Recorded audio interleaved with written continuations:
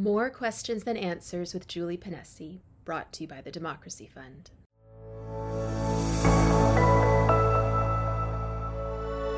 Hi, everybody. I'm absolutely thrilled today to have Dr. David Haskell from Laurier with us. And I was just saying to David that I'm surprised our paths haven't crossed already, because we've kind of been circling, I think, in the same orbit, thinking about the same issues. And I think we talk to a lot of the same people who talk to each other, but I'm so glad we're finally getting to sit down today. So David, thank you so much for being with us.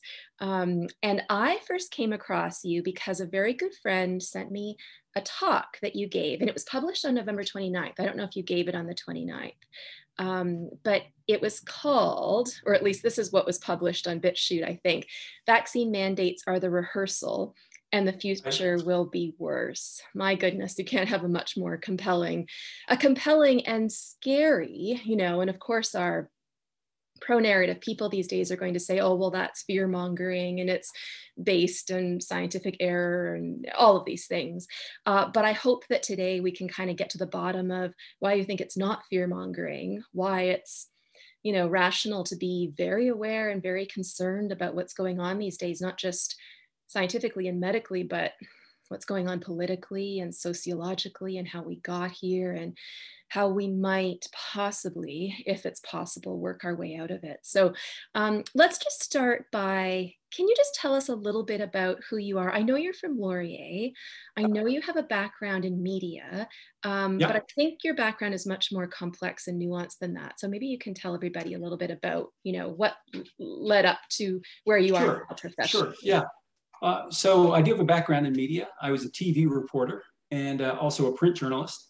And then I moved from journalism into academia. I started teaching at the community college level, and then I pursued a PhD.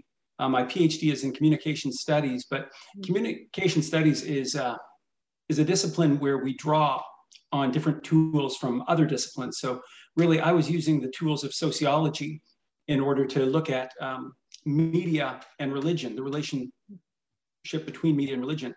And even today, really, most of my research happens in the field of sociology of religion. In particular, I look at religion and culture.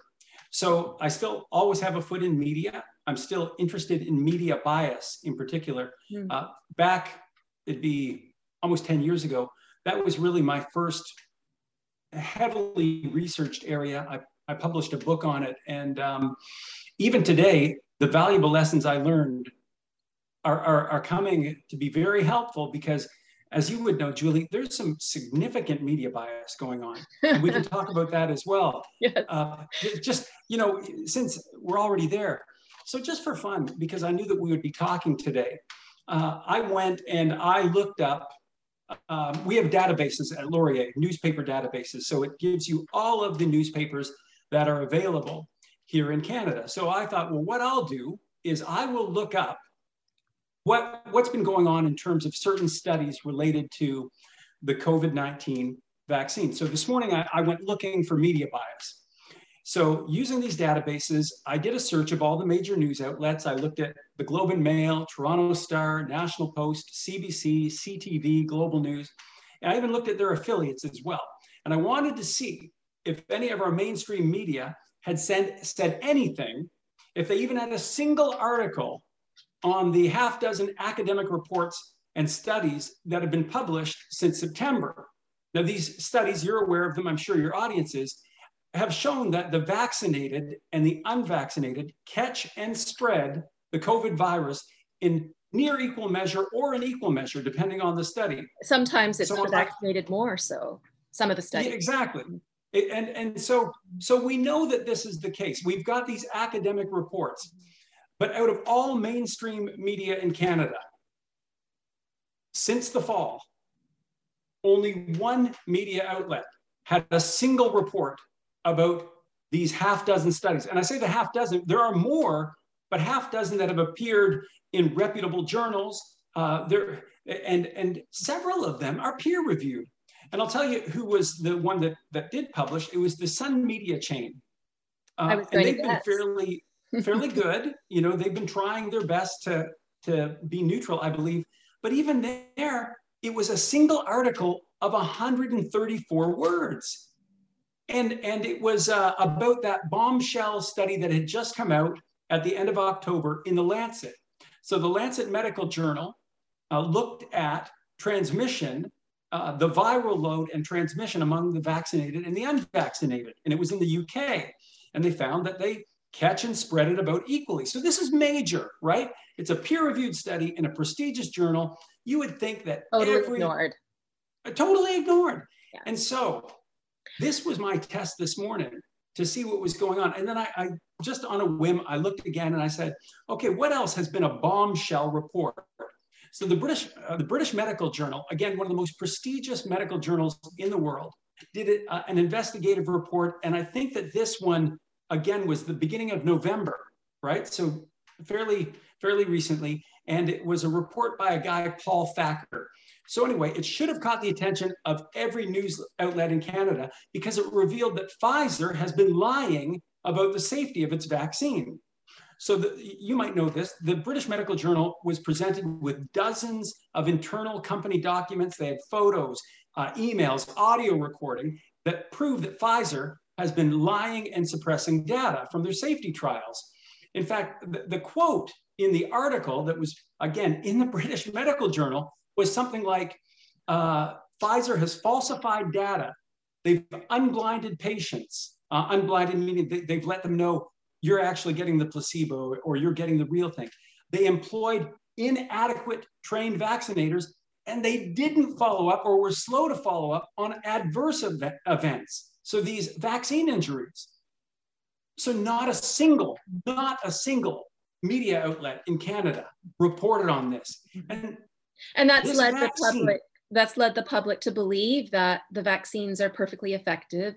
You're completely immune from this very real viral threat, and the vaccines are perfectly safe. That's the common view, right? And it's not tracking what we're seeing. I mean, you mentioned the Lancet, which I think, as I checked recently, only second maybe to the Johns Hopkins Journal in the world, and the British Medical Journal are tops.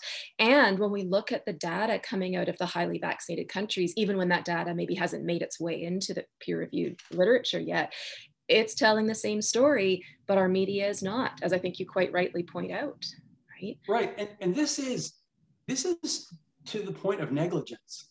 This is to the point of harming particularly young people. So we know that the people who have worked closely with Pfizer, they chose to be whistleblowers. The British Medical Journal gathered the evidence and said, we've got to tell the world. And not a single newspaper in Canada reported on it. We've seen this time and time again, way back, how many months ago has it been now? Dr. Byron Bridle, University of Guelph, came out with research suggesting why these vaccines are likely to be harmful, especially in compounding doses. And Derek Sloan held a press conference and hardly any press showed up. It didn't get any traction in the news. And as you so rightly point out, I mean, there are so many things that are worrisome scientifically and medically about our pandemic response, generally speaking. And even if someone sort of on the pro-narrative side wants to say, well, that's not a problem for this reason, or I can explain this away or explain that away. Why are we not seeing it come to the light? Why are we not seeing it, in our mainstream media articles so that people know that there are questions, there are concerns, there's doubt, there are problems with the trials, and so that level of so that we're being honest, right, about that level of uncertainty, and that people have an ability to realize what kind of risk COVID poses to them versus what kind of risk the pandemic measures, like the lockdowns on mental health and the vaccines, what kind of risks those pose to them, so that we can make an informed choice. I've said before, and I stand by this, I don't think any person who's received the COVID vaccines in Canada so far has been able to do so with informed consent, because the conditions for informed consent require a kind of information transparency that we're just being blocked from, right? But so this question, David, just is at the forefront of my mind these days. You mentioned that you have this background in sociology of religion. I find that so interesting. And I don't really know what that is, because sociology and religion are usually in different departments at a university, right? Yeah. They're usually separated physically. But what it conjures in my mind are questions about, why do people believe what they do? How do we, how do our belief systems change? What role does ritual have in our lives? Why do we find certain stories compelling? I don't know if I'm mischaracterizing that, but those are some of the questions that would come to my mind. And so I can't help but think these days, this story that the government is telling, this narrative, right? And I don't mean to use the word story in a derogatory way. I don't mean to imply that it's thereby false. But let's just say there's this narrative according to which COVID is this highly virulent pathogen. There is no treatment, and vaccines are perfectly safe and effective, and they're going to get us out of this. In some sense, that is the greatest story ever told. Because when have we ever seen the vast majority of the billions of people on this planet buy into it? It is a drama with a story arc and character development like we have never seen, right? To get people to buy into it. And I've been reading a lot lately about, Dr. Malone, he's been talking about mass formation psychosis in order to try to explain, so interesting, right? Try to explain, why is it that so many people are willing to buy this story, to accept this story? Why do we cling to it so tightly? Do you have an explanation for that? I mean, I suppose someone would say, oh, well, we buy it because it's clearly true, right? But I don't think that, what we know from philosophy anyway, from epistemology, is that belief is not great at tracking truth, right? We believe all kinds of things that are not necessarily true. And we do it for other reasons, because we're motivated by our emotions, or it's advantageous for us to believe this thing at this particular time or whatever. But why is this story so compelling? Why are people standing by it so right to the I'll tell you, I've given this a lot of thought. And I think that one of the things that I've come to realize is that we give most people too much credit in terms of them actually thinking through what is happening in their own life, the narratives that they're being sold. And I think that there's really good sociological evidence, and it shows that if you have a passionate 10% or 20%, depending on the study, they'll talk about the passionate 10% or passionate 20%, you can control the culture. Because what they will do is they'll capture the narrative, they'll make sure that they suppress other narratives, and 80% of the population will go along with it. And so we see, sadly, that most people don't really engage with the facts of their life. They beyond their family, beyond the immediate needs of the family, they don't look at the larger culture, and they don't ask why. Part of it is a stigma to stand apart from the crowd. It's frightening. And at our heart, through evolutionary process, we're really pack animals, right? We're tribal. And to stand apart from the crowd is frightening. And so it's so much more psychologically pleasing to be part of the group. And in fact, moving further, there's really good evidence from psychology that it's actually pleasing to persecute those who are outside the group. So you've got this double whammy. Yeah, I did not see this coming, I have to say. Tribalism, my goodness. This has been, having been in academia for a long time, we talk about the sort of the mass psychoses or the mob mentality as being something that's part of it's. We speak about it in disparaging ways, right? We say, well, people who with low intelligence or the uneducated, they're more susceptible to mob mentality in a way that can be really harmful. And we sort of think, I think, that anthropologists and sociologists and historians would tell us that we've gradually moved away from this kind of tribalism, which is animalistic. Right? And in philosophy, anyway, there's definitely this trend of focusing on reason to the exclusion of or the suppression of our baser animal instincts, right? And I'm sure this is, you find this too at university, that there has been, now I think there's been an erosion of this or a morphing of this, but this idea that what it is to be educated is to be able to distance yourself from the crowd, from the mob, from the tribe, and be reflective about what the tribe is doing. It turns out, to my great surprise, astonishment, and horror, that academia is just another form of tribalism. The media is another form of tribalism. Society these days, we're no less tribalistic. We might just have found ways of making our tribalism more insidious under the guise of, well, we're sophisticated, we read more, we're more educated, but that, maybe this didn't sneak up on you as much, having more of a background, in sociology, why people do. I'd say that it didn't sneak up on me because I've been seeing the trajectory for about 10 years now. And because it's something that I speak up about, this isn't my first time I've been in trouble with my administration either. Back in 2017, there was a grad student, Lindsay Shepard, who was showing a video in class that had aired on public TV. And it was simply Jordan Peterson talking about his desire to protect his autonomy. Now, does that sound familiar? Someone wanting to protect their autonomy, to be able to choose to act and think differently. And it was about the use of pronouns. So anyway, this grad student, Lindsay, she showed this video and she was attacked by her professor, her thesis advisor. And she was told she'd committed a hate crime. She was told that she harmed the people in the class by showing this video that had aired on public TV.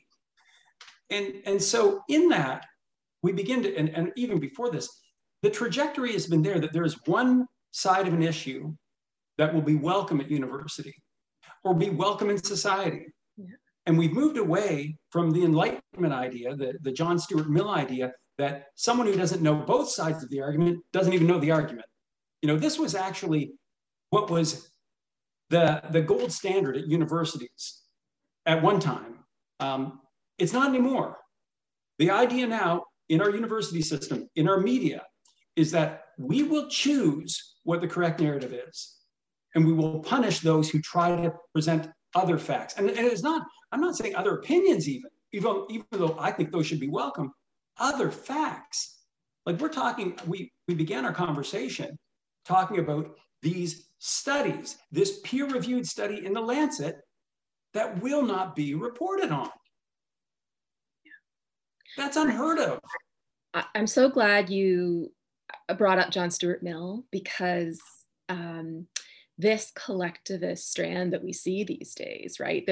These two mantras, the do your part and we're all in this together, these very collectivist, act for the sake of the good, sacrifice yourself for the sake of the group, the sort of philosophical lineage of that, which I'm sure you know, but just to kind of spell it out a bit for people watching, goes back, I think, to the utilitarians and consequentialists, and the fathers of those are John Stuart Mill and his sort of mentor, Jeremy Bentham. And but interestingly, now, I mean, they were utilitarians, so they said that our obligation as moral agents is to try to produce as much aggregate good as possible. But they're also great defenders of free speech. And Jeremy Bentham was a great defender of, the rights not to be owned as a slave, women's rights to free expression. And this collectivist ethos, to put it very mildly, has forgotten that these fathers of contemporary collectivism, I think, did not say you should sacrifice all for the sake of the group, right? There are these important stopping points, and they're the stopping points that we're missing these days. And I think you're exactly right that we're not even allowing facts into the public arena so that public discourse is possible, right? Mm-hmm. Well, I was thinking about this recently, and so I'm very much a centrist. At least I used to be until they moved the goalpost, and now I'm on the right. I used to be a centrist, and one thing that I was thinking about was what would be the proper response of those people who are firmly in the go and get vaccinated camp. And I want to honor them and say, if that's your decision, that's your decision. And I think that what they need to know is that those people who they are opposing, the people who are the vaccine hesitant, the people who are against the vaccine mandate, those people don't need a perfect argument to be able to hold their opinion. They just need a rational argument.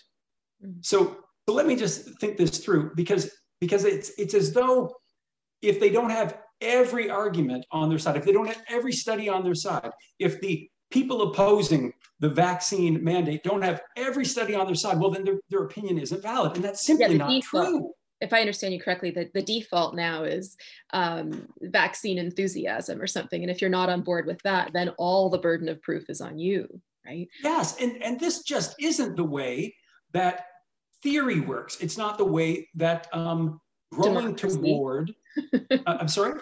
Democracy. Democracy, or let's bring in some philosophy.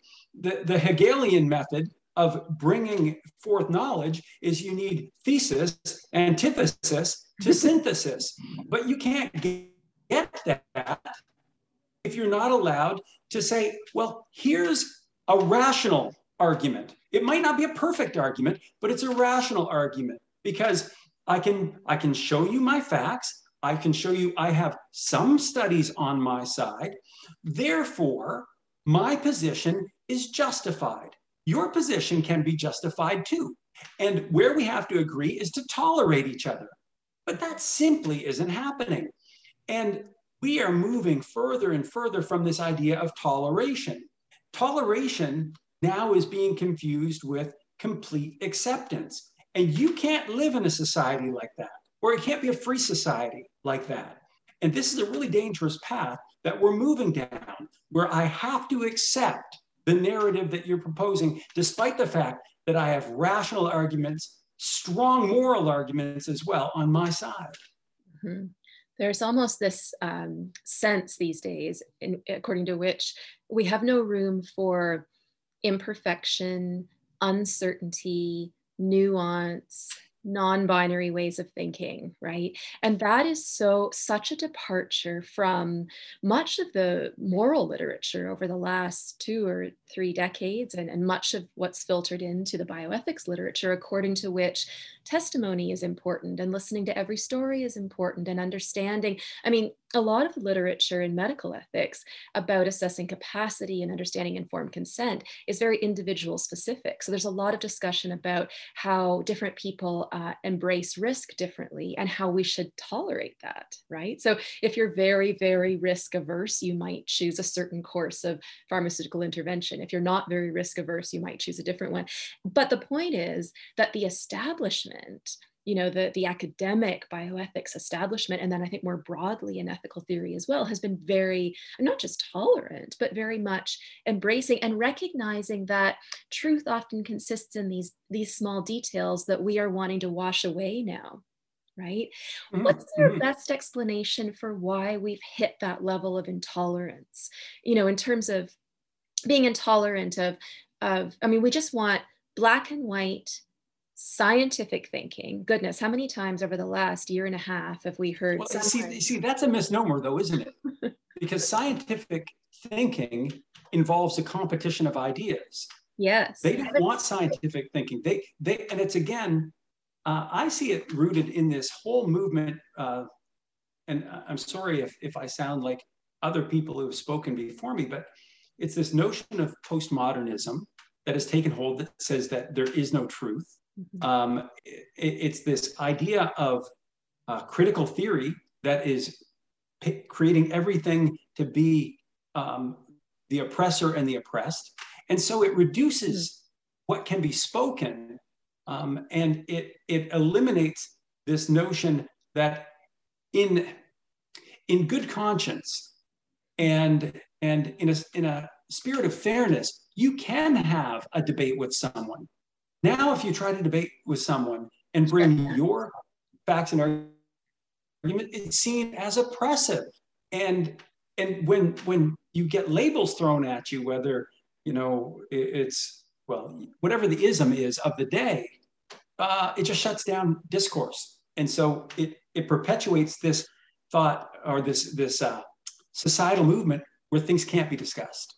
But if there is no truth anymore, why are we working so hard to pin down the absolute perfection of something like science? I mean, I can't tell you how many Twitter posts I've read where it was, something trying to cite some sort of, scientific fact about how the vaccines are effective or something like that. And then hashtag science or hashtag what are they? All of these hashtags that basically try to make the point that I don't even need to make an argument anymore because it's so self-evident that science is perfect and it's proving what I'm saying. Right. So if we're really in this kind of postmodern world where there is no truth and it's sort of an absolute kind of epistemological relativism, would you not expect the opposite to be the case? Would you not expect more people to say, well, I don't know what the truth is. Your version is probably just as good as mine, so you do what you want. And yet we're seeing exactly the opposite of that. We're seeing this buckling down, doubling down,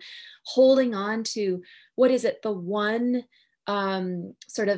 infallible, immovable fulcrum of knowledge in society, which we take to be science.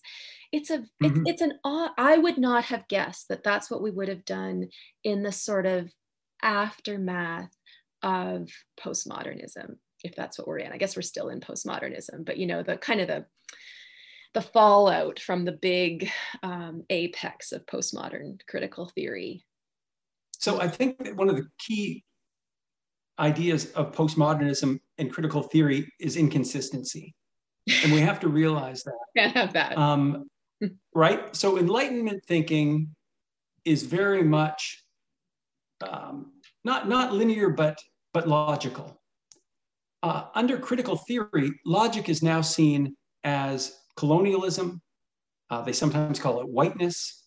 They call it oppressive. They call it patriarchal. Right. So they've actually vilified the pursuit of objective knowledge. It's now an evil. Right. And yet they will insist, and yet here is the truth. That's completely inconsistent. They want to deny that there would be some kind of epistemological reality on one hand, and then on the other hand, they say, no, we have the truth. And then they'll refer to lived experience, which is what we used to call anecdotal evidence, and we used to reject it. So it's fascinating to me that we're at a spot where the old rules no longer apply, because the old rules were, and they were kind of Enlightenment rules. They probably generated out of the Judeo-Christian tradition. The idea was that you would have a debate and present your ideas, not in hostility, but in a spirit of adventure and higher learning. And that's gone. And so now what I'm seeing from university officials and the majority of university professors is this claim that empirical evidence should be vilified. My truth, whatever it is, should be held up as absolute. And this is what authoritarians do, right?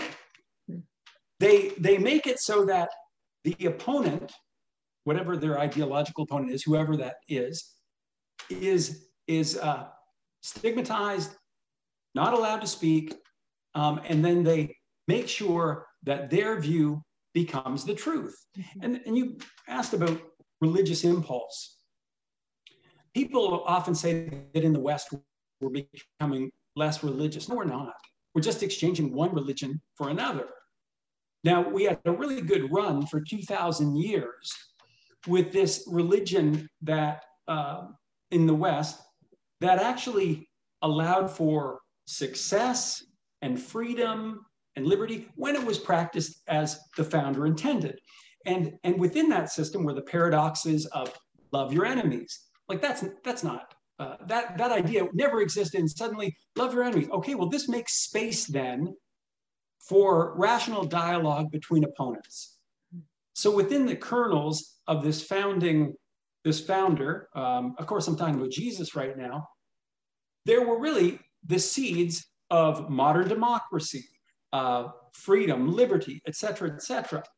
So you replace those core ideas, love your enemy, essentially, I mean, that one's key for sure, that all people should be free to make their own decisions, the free will that people should have, all these good things. You replace that with a new religion that thinks you should hate your enemies, that you don't try and engage them in arguments. Instead, you categorize them as vaccine. What do they call people? Vaccine, not vaccine deniers, anti-vax. And yeah. So it's like a right? way of cutting your opponent out at the knees. And then once they're cut out at the knees, they're not an opponent anymore. This is so interesting to me. So we've been talking about narrative and story and what compels people to believe and then act on certain beliefs. So if I understand what you're saying, we'll try to put this together with the hypnotic sort of discussion we were having earlier, that if what you're saying is true, then Western civilization has been following basically a Judeo-Christian narrative for 2,000 years. Christian, Judeo-Christian, if we speak about as broadly as possible, right? And that narrative was inclusive and tolerant. And again, I mean, there were some nasty things within Christianity, but when it was practiced as the founder intended, it did lead to societal flourishing. There's no doubt. And then as we've lost interest in that particular story, I take it, as that's gone down, our interest in science as the infallible, perfect order creating entity for the world has risen. But out of that, but not real science, Julie. But not real science. Yeah. That's right. Because again, let's go back to that 80% really are not looking at the facts. Yeah. So what will we call this then? I take your point very well. It's almost like, I mean, it is a pseudoscience. It's the thing that defenders of so-called science these days want to say that anti-vaxxers and vaccine hesitant people are doing, but really science itself has become a kind of pseudoscience, right? It's let's claim to be looking at the facts, and let's claim that the facts are so obvious that we're not even going to lower ourselves to talk about them anymore, right? But in reality, it's become like all the facts are happening down here, and this pseudoscience thing is flying in the Concorde right above here, completely disregarding what's actually going on in, as you say, top journals like the Lancet and epidemiological evidence we're seeing from all over the world, right? But something about this odd way of seeing science, this sort of postmodern science, I guess, right? That has given rise to this mass psychosis, I take it, that is very fear and terror oriented, that has captured us into this narrative of the COVID story and the COVID response, right? Let's operate on the assumption that what I have said there over the last 2 minutes is roughly right, even though I'm very open to the fact that I'd be willing to rethink and all of that. But let's say it's kind of roughly right. If it is, what's the way out of that? Do we just need a more compelling story to tell, right? If we've moved out of the sort of the Judeo-Christian narrative of 2,000 years, if we're trapped in this postmodern pseudoscience that's not getting us anywhere, what do we do? Do we need a more compelling story to tell? Do we need a better storyteller? Are there historical? I mean, this strikes me as being different in kind from anything we've seen in history before. Well, you mentioned history, and I would think that would be the most depressing place to look, because whenever a society gets to this place from a historical perspective, you don't get out of it. And I can't think of a society where we're just on the tip, right? We're not full blown totalitarian. We're not full blown authoritarian, but we definitely are where other countries were just prior to going full blown authoritarian. And the history books aren't forgiving. And keep in mind that this is not about creating a factual narrative, right? Because the other side doesn't care about facts. Yeah. And so when you lose the ability to dialogue and to have competing ideas, you are reduced to competing in other ways. And that's ugly. What are those other ways and so, historically? Well, historically, revolution, right? Ultimately, and what will happen is the people who are on side right now, who think that it's going to stop at the vaccine mandate, the people who get a taste for this, they now have a precedent. They've now shown that it is okay to normalize the abuse of certain people in society because they didn't believe like the government said. Yes. I mean, that's extreme. And there's a kind of sainthood that comes along with that, don't you think? You mean on the part of the people who are struggling? Yeah. Well, on the part of the people who are buying into the narrative, it's very interesting. You know, I was talking with someone a while ago about sort of the 10 stages of genocide, and number 2, I think, is symbolization. We were talking about, you know, whether or not it's appropriate or blasphemous in some way to make comparisons to, you know, wearing the Star of David in 1940s Germany and being tattooed with a number and things like that. And of course, we know we might have to have a discussion another day about all of that, because that's kind of a rabbit hole unto itself, you know. But my view is that we slip very quickly into things that no rational person would want. As soon as we symbolize someone, as soon as we reduce all of the complexities about a human being, you know, to a number, to a color, to a certain label that's visibly worn on them, on themselves, you know. Okay, that's an incredible observation. Well, I was going to say, I think I'm unique in that view. well, no, I mean, what you're saying is we have been taught this reductionist way of thinking. You are your skin color. Yeah. You are your gender. You are your gender identity. You are this with some immutable characteristic, when indeed you aren't. You are the collection of your thoughts and values, beliefs and ideas. That's who every individual is. But we've been reduced to that. So now it becomes second nature to say, that's an anti-vaxxer. And that's all we need to know about you. I don't need to know. That's all we need to know. I don't need to know what you know about cooking or taking care of a car or your views about the economy, because none of it matters to me, because I know enough that I need to know about you, right? And it's terrible we've gotten to that point. Let me just, and we've been dancing around this, so I'll try to put a point on it, because I don't want to sound like I'm a crazy man saying, oh, the revolution is coming, because I hope it doesn't. I hope it doesn't. Yeah. Here's what I do think, though. It is clear to me that the vaccine mandate is not a public health issue. Yes.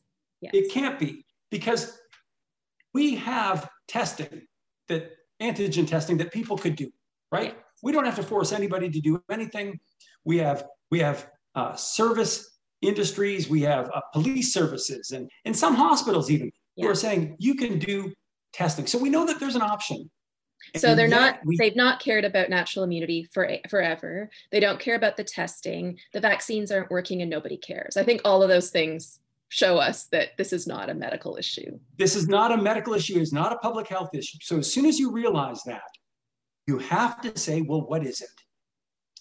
And it is a freedom issue. And where this is leading is very clear. The goal is to normalize the idea that those people who want freedom are dangerous. Those people who want freedom, it is right to harm them. And we've seen this trend. This trend is prevalent in our government and in society. Often, and again, because, you know, my area is sociology of religion, and I look at Christianity and culture mostly, but I look and I say, okay, back in 2018, Justin Trudeau said that Christian organizations, because of their pro-life belief, should not have access to government funding for summer jobs. And then those groups were denied funding. And We're then, seeing people denied services now. well, during the election, he said this totally crazy thing in a completely irate way, which is don't think you're getting on a plane next to, don't think you're going to be unvaccinated getting on a plane next to vaccinated people. At the time, I thought, well, that's going to lose him the election because he says it with, pulsing veins and red face. Probably won him the election. It probably did. The thing to remember and he is, probably knew that and had very smart. Well, he's got focus group. And there are people in government, both provincially and federally, who know that the vaccine mandates are a crock. They know it. Mm-hmm. But they're looking at their surveys and their polls, and they're saying the narrative has been so strong, the lies have been so potent. We can't go back on this now. People are afraid and they're in our hands. People love to persecute others. Let's keep doing it because it allows us to stay in power. So they know that the vaxxed and the unvaxxed are spreading and catching COVID in equal numbers. They can read the science. They've got scientific advice. Yeah. So again, back to this notion that it is not a public health issue. It's clear it's not. So when you recognize that it's not a public health issue, you really begin to see the danger involved. And it really should activate you to action, whatever that looks like. Yeah, it's really interesting you say that, that people have not only been given permission to persecute others, but they've been congratulated and rewarded for persecuting others, almost like it's a cancer to be the questioner, the dissenter, the unvaccinated. These are all cancers on society to be cut out as quickly and efficiently and unnoticeably, maybe, as possible. I wrote a paper, 5+ years ago now, on persecution, and it was just so interesting to me. There weren't other papers on the topic at the time, not in philosophical literature anyway. I didn't have much to go on, but I started reading historical accounts of persecution and what was going on in South Africa and apartheid and Rwanda and of course the Jews in the 40s and 30s. And what was so interesting to me about it is, persecution comes from words that mean not just to pursue, but to target and to hunt, and I think what we're seeing now is that when people are persecuted, it's never a response to a full sense of who they are, what we were saying earlier, right? It's always in virtue of their membership in some particular community, right? So you're persecuted because you're Black, you're persecuted because you're female, you're persecuted because of your religion, as though that's the only thing that matters about you. We figure out that you have that thing that makes you belong to this group. We hate this group, therefore we terminate you, right? And I think what I was saying earlier about how as soon as we can label someone as being part of that group that is to be persecuted, and we can separate them from ourselves, not only is it quite easy to hate and extinguish the other, but to make ourselves feel morally superior and like saints and like we're morally perfect for belonging to the privileged group. So I was thinking about and talking about and writing about how awful vaccine passports would be for a while, because nobody wants to be under surveillance like that. Nobody wants to be tracked like that. Well, that's not true. I was wrong about that. I think people are quite happy for the most part to have this identifier on their phone, this QR code that means they are part of the chosen group. They are part of the pure group. And so this it's a longing for ritual. It's a longing for ritual. It's a longing for group identity. You're right. If that wasn't so horrifying, that would be such a beautiful phrase, a longing for ritual. And how many tens of thousands of years has human nature been defined by this longing, right? To belong in some way, to be part of this thread that unites all of us. And now this thread, right, is being not just a believer in the current narrative, but a defender of the narrative, and you're willing to sacrifice for the narrative, and where we're maybe just in the next 5 minutes, I think we need to talk again, if you're gracious enough to sit down and chat again, but maybe in the next 5 minutes, you could just give us a sense of, are we stuck with this forever? Is there a way out of this? Well, I want to go back. I said, we need to rise to action. And I want to qualify my words because I'm sure they'll be taken out of context and somebody will say that I'm trying to militarize the unvaccinated, which is not the case at all. I think they have said that about you already. And yeah, me too. So. Yeah. What I am saying is we need to realize that the people who are opposing us are organized and they are passionate and they are holding protests and they are writing their officials, whether it's a university official, whether it is a government official. And we need to do the same. We need to be as passionate in our cause as they are in theirs. And the benefit to us is that we actually, I think we have better arguments. Like our argument is one of tolerance. Even if you say, okay, we don't have the best argument because there's a tension between this study and that study, fair enough. But we're the group that's saying, we want to give you your right to speak and think, let us have ours. So in that way, we are actually in a better position. Mm-hmm. And so how do we get out of this? Well, I'll tell you how we don't get out of it, by doing nothing. Yeah.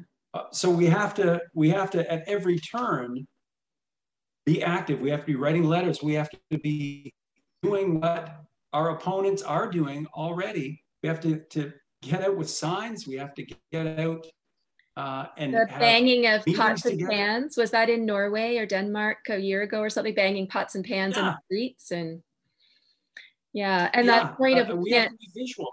We can't do nothing. Was it Churchill? I might have this wrong, but he said all it takes for evil to get fostered is for good men to do nothing, and we're seeing too much nothing, right?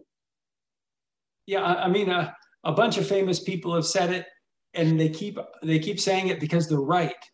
Yeah. And so here we are. We're at this spot where we need to do something. Well, and I think for students who have just been kicked out of university, this is something where my heart really is. That these students who are really the free thinkers, the independent thinkers, they've been punished for doing exactly what university students should do. David, these people are amazing. Have you, when you think about the particular people, and I've met so many of them now, they're just amazing people. When you think about what they've had to give up, and not just that, but the ridicule and the pressure and they've been willing to withstand all of it. And it's so interesting about them, and so many of them have said this to me, that they felt at the time as though they were giving up something major. And then when they got outside of academia, and I feel this as well, but when they got outside, it just felt like, in some sense, the weight of the world was off their shoulders, because they realized how confining and suffocating it was. But these are amazing people, and I won't say any of their names, but I know a number from Laurier and from Waterloo and from U of T and from Western who have approached me, and they've been through an awful lot, and having principles and willing to withstand the kind of abuse you can suffer in the social media era is an amazing testament to who they are. And they are exactly the people who should be our intellectual leaders in society, not the people who should be cast aside, And let's just contrast that with the professors that they have at the university. These professors constantly tell them, I'm pro-social justice, I'm pro-equity, I'm pro-inclusion. Well, where are they? Where are they? Hundreds somewhere not sitting in their armchair, not realizing the hypocrisy. I don't know where they are. Good question. I just think that every student, if ever they go back into the classroom, they should look those professors in the eye and say, you're a liar. You're a hypocrite. I needed you and you left me. Yeah. And I can't. The whole notion that our universities support a culture of diversity, inclusion, equity is a lie. And no better lesson, no better moral, no better example has been this COVID mandate where you stood up, I stood up, but the thousands of professors who could have said something did nothing. And who I would imagine are having some doubts these days and continue to say nothing. They're no better than those who hold the narrative as close to their chest as possible. And David, I can't thank you enough. And as I said earlier, I hope we have a second parter to this and keep talking about these issues, because when I ask you, what can we do? We need to do things like this. We need to open dialogue and have discussions and let these ideas breathe and free float in society, not so we convince other people of them per se, but so that we show other people that it's possible for them to exist and debate openly, and our lives will be better for it. And I just can't thank you enough. It's been a pleasure, Julie. I'm glad we're getting to know each other better. Thanks very much.